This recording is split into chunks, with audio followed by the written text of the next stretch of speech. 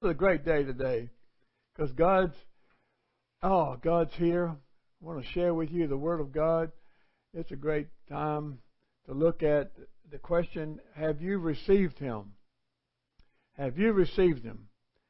John was looking at Acts chapter 13 and starting with verse 3, verse 13 that is, and going through verse 23, verse 22. I don't get it right yet. But anyway, just to summarize, just to get an introduction to where I'm going to look at verse 23. I can't get any further than that verse. And here Paul the apostle, he is now in a synagogue. Now, that would be weird, being as he would always go in and try to kill people. But no, he's in a synagogue, and they've read the law, and he got up to speak and said, "Those who fear God, listen." So he's beginning to speak. Now, when you begin to speak, he began to speak a word of encouragement. At least that's what it says, that he's going to exhort them, which means encouragement. So we're looking at the fact that he's witnessing to people. Now, how do you witness to somebody? Well, you don't go up to them and say, "You need Jesus right now, or else you're going to die and go to hell." Well, no, you don't exactly go do that.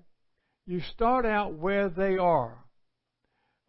That's what you have to do. So he was reminding them of their history, of the nation of Israel, and particularly he's speaking to the Jews because they know what goes on. They know what's happened in their past. They've been taught it over and over again.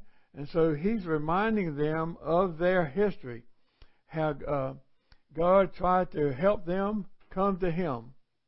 And that's a major thing. God, it even says that He, for about 40 years, He put up with them. And that's about the size of it. I wouldn't put up with people for 40 years if they're not going to listen to me and do what I'm saying. My problem is with the gift that God's given me of exhortation. If you don't listen to me after 3 times, I say goodbye.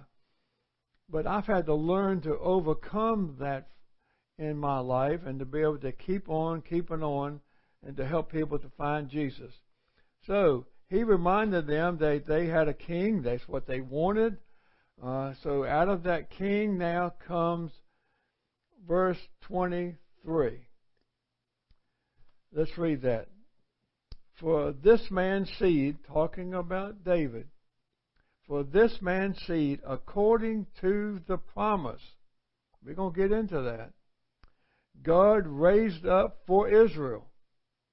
That's key there also. God raised up for Israel a Savior, Jesus. Now, he tells us that about the one that they need to receive. He's got them to the point now that he can say, now out of David, out of the seed of David, is coming the one that you need. You, in your history, you messed it up. You did not follow God. And now you have someone that's going to come and to help you. And he's fulfilling the promise that he made to David, that this person would come and to be the Savior. That's over in Song 113. Song 113.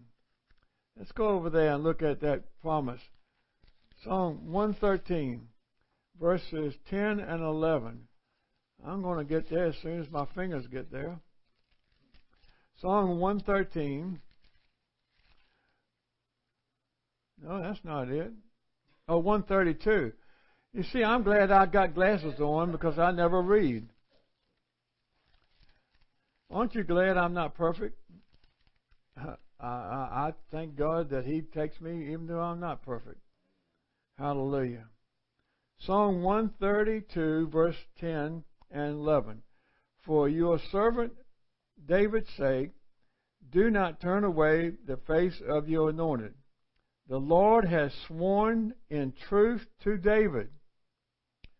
He will not turn from it. I will set upon your throne the fruit of your body, from the seed of David. He said, I have promised David that I have made to him, and I am fulfilling that promise now. That's what Paul is trying to tell them. What God promised David, he is bringing to pass. Got to remember now, whenever God promises something, he always brings it to pass. He always fulfills his promise. He never fails to do that. So, he's saying, now, listen, God is raising up a Savior for Israel. What is a Savior? Well, a deliverer, a preserver, a rescuer. Tell me that they didn't need somebody to come and rescue them and deliver them from the oppression that they might be under right now under the Roman government. Yes, they needed something to deliver them, to set them free. Even though you may be living in the world, you don't have to be oppressed by the world. So they were coming to set people free from within, to know that they can be set free totally and not have to worry about, am I going to make it? So, Jesus was the one that came to be set free, to set them free. Hallelujah. That's in Matthew chapter 1, verse 21. And she, being Mary, will bring forth a son, and you shall call his name Jesus, for he will save his people from their sins. That's the bondage that people are in. It's not the physical bondage that God is concerned about as much as your internal bondage that you are to sin and to what's going on in your life personally. So he wants you to be set free. When you're set free from the sin, then what's on the outside? Hey, I'm free. I'm free. You can't hurt me. You can't control my life. I'm free. No matter what you try to do. So they needed to receive. Receive. You know, you can be hearing about Jesus and you can be going to church, but you may not have received Jesus in your life. So what does that word mean? It means toward being close to something. In other words, close to something. It means to receive with a welcoming attitude. I just thought about that. How Jesus received me with a welcoming attitude, even in the condition I was in. You see, it's not what you're in as much as how much He loves you. And He was willing to receive me. And that's what God wants us to do with Him. Receive Jesus into our lives. So, who is this Jesus that they would know? They would know this Jesus because of the prophet Isaiah. Isaiah prophesied about this Jesus. You see, he's taking what they know and bringing them into what they need in their lives. So let's go over to Isaiah chapter 11 and see what they know.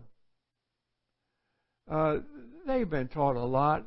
I'm told their parents taught them. They just sat and talk about what's all in the Old Testament, what's happening in the prophets, what's going on. And so here in Isaiah 11, starting with verse 1, there shall come forth a rod from the stem of Jesse, and a branch shall grow out of his roots. So here he's saying that this one that was prophesied by Isaiah, the rod out of the stock of Jesse, bringing forth the fruits that they need to function as a nation under the direction of God. He's here. He's finally arrived. He's here now. You don't have to wait any longer. He's finally come. Now, who is this Jesus? Well, he goes over and tells them in verse 2. The Spirit of the Lord shall rest upon him, the Spirit of wisdom and understanding, the spirit of counsel and might, the spirit of knowledge and of the fear of the Lord. So here we have a sevenfold personality, so to speak, a sevenfold ministry of Jesus upon his life. Now, what is seven? I look at seven, and it means perfection and completion. So there's nobody else who's more perfect than Jesus to fulfill what they need as a nation and as an individual. So we're going to look at that, what they would know. Spirit of God, the Spirit of the Lord, rest because of their enemies and opposition. Rest upon Him. Resting upon Him is the Spirit of God that's going to set them free. Now, what does this rest mean? To settle down? Does anybody need to settle down today? Yeah, you turn on the news, you find out. To be quieted, to become secure, to dwell peacefully. See, in the midst of all the stuff that they were going through and trying to be persecuted and the Roman government controlling that and Christians being killed and all of this stuff that's going on, the Spirit of God was resting upon Jesus to set them free. Oh, that's number one. Number two, we have the Spirit of wisdom. What is wisdom? Skills for learning, skills for living correctly. Well, I already know how to do that. I mean, I got education and I can make the right decisions. Well, you may not know the plan that's going to happen for next week, but God does. So you need wisdom in making decisions. This wisdom unites God with daily life to put into practice right living. It's wisdom that God has for us unites with Him that we can put into practice what He has for our lives to live in a right relationship with Him. Boy, God supplies everything, doesn't He? Yes, He does. He never fails. So that's two things here. The Spirit of God is resting upon Him. He has the Spirit of wisdom. Also has the Spirit of understanding. Let's turn over to Proverbs chapter 4. Proverbs chapter 4, verses 5 through 9. Proverbs chapter 4, verses 5 through 9. It says, get wisdom. We just talked about that, didn't we? Also says, get understanding. Do not forget, nor turn away from the words of my mouth. Do not forsake her. She will preserve you. Talking about wisdom and understanding. Love her, and she will keep you. In other words, brings protection into your life. Wisdom is the principal thing. Therefore, get wisdom. And in all you're getting, get understanding. See, you need to have both. It's like it's like identical twins. Wisdom and understanding go together. You get one, you must have the other. You can't function with one of them. You must have both of them to function, to get understanding. Exalt her, and she will promote you. She will bring you honor, and when you embrace her, she will place on your head an ornament of grace, a crown of glory she will deliver to you. Praise the Lord. Jesus came to put upon His people the wisdom and knowledge, the wisdom and understanding that they need to be able to function in this world and have a right relationship with their Heavenly Father. That's what He's trying to get them to receive. So what's next? Well, we have the spirit of counsel. Counsel? What do I need to counsel for? Do you remember back in John chapter 14? John chapter 14, verse 16. What Jesus said? He said, I will pray the Father, and He will give you another helper. Or another what? Comforter. Or another word for that is Counselor, that He may abide with you forever. He's saying the Holy Spirit will come in and be able to help you and counsel you into what you need to do. I remember one time that I thought that God wanted me to start a church in a particular town. And I mean, because the men were excited about Jesus, and I thought, man, this would be an opportunity. So I went to a Bible teacher that I was sitting under to learn from her, and I went to ask her to pray for me and to see whether or not I should start this church. What happened to be at that time another man sitting in her office, and he was listening to me saying, I believe Jesus wants me to start a church in this town and everything and all. And he spoke up and said no. He'd never seen me before, but see, he was in the position to give me counsel from God that I needed to not start that church. Now, later on, the church was started, but God didn't want me to start it. You see, we need to have counsel. We may think that God's directing us, but we need to go to someone to bring counsel into our life to show us if this is God or not God. So that's what Jesus was bringing to His people. Listen, you need to have someone come and help you to grow, to help you to understand what God wants into your life, and that person can counsel you, and that person is the Holy Spirit. Hallelujah. Well, next thing, there's a spirit of might. Yeah, we're going to fight for sure now. Well, Ephesians chapter 6 talks about battling with the enemy. We don't battle with this flesh and blood, but against principalities and powers, the evil darkness and all this. But in Ephesians chapter 6, verse 10, let's get there. It says, finally, my brethren, be strong in the Lord and in the power of His might. Be very strong, meaning a person with great capabilities. Do you know of anyone who is more powerful than God? No, I can't think of. That's right. So you need the capabilities, the might, the power of God to be able to face anything that you're going to come up against. And that's what Jesus came to bring to people. They were going to face things in their lives, as we do, that's going to attack us and try to destroy our lives. And we need the might of God. We need Jesus in us. Hallelujah. Well, what's next? There is the spirit of counsel and might, the spirit of knowledge. You notice that all of these are spirit.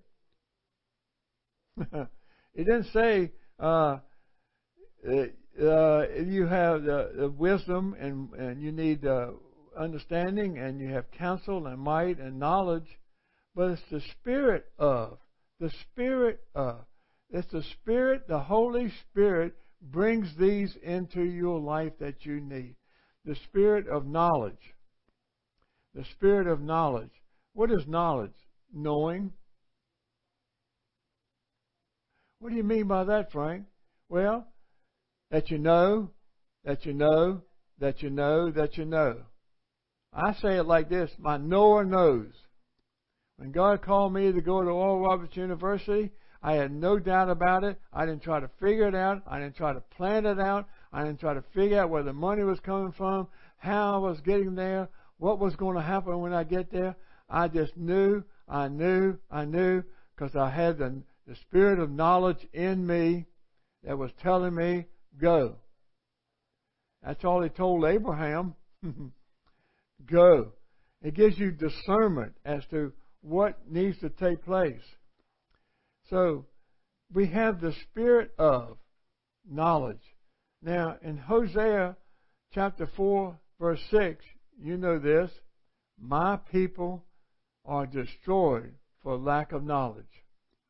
So if we don't have that knowledge in our life, that spirit of knowledge in our life, that Holy Spirit that we need, then we're going to end up being destroyed in some way. And who's going to do that? Well, I know of a great destroyer. His name is the devil. He came to kill, steal, and destroy. So we need the spirit of knowledge in us so that we won't be destroyed. You see, all of these, as I said, they are the spirit of, capital S.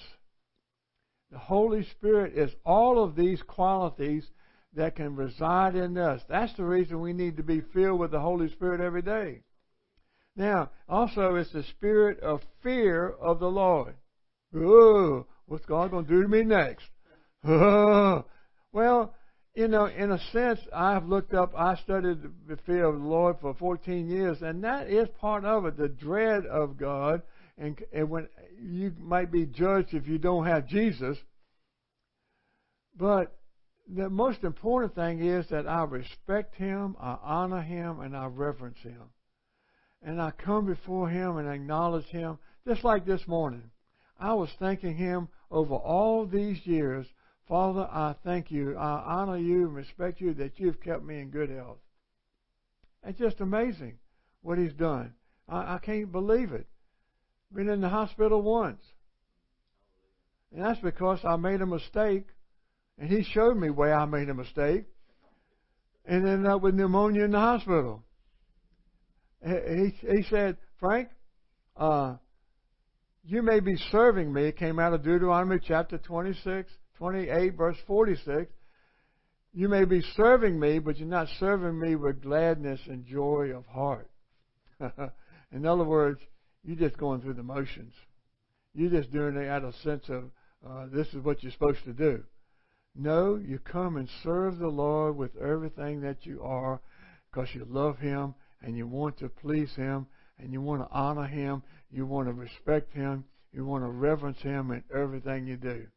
So, Jesus said to the people and to us through Paul, you've got to have Jesus because He has the spirit of the fear of the Lord that is upon Him. And you need that in your life. Hallelujah. So, my question is, did they receive what Paul was telling them? Tune in next week. That will be dealt with. Did they receive? But the main question is, have you received? Remember what the word receive is. It means to be drawn close to.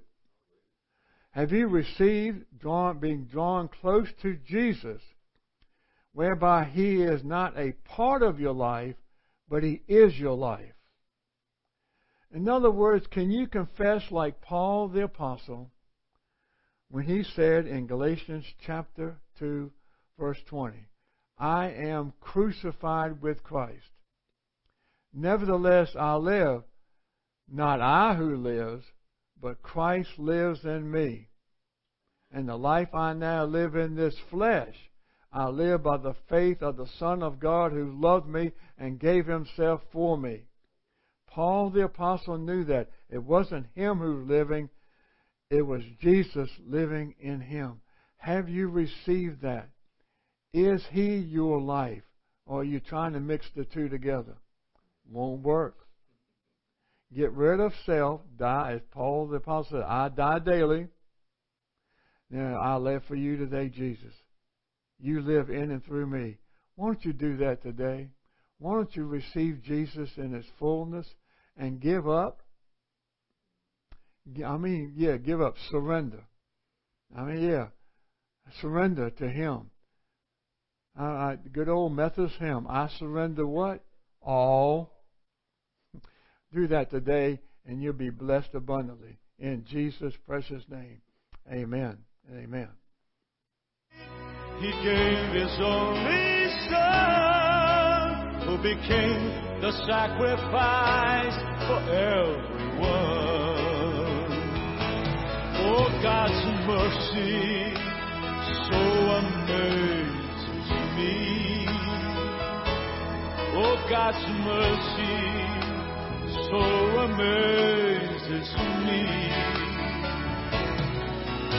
To every generation, He gives the joy of His salvation.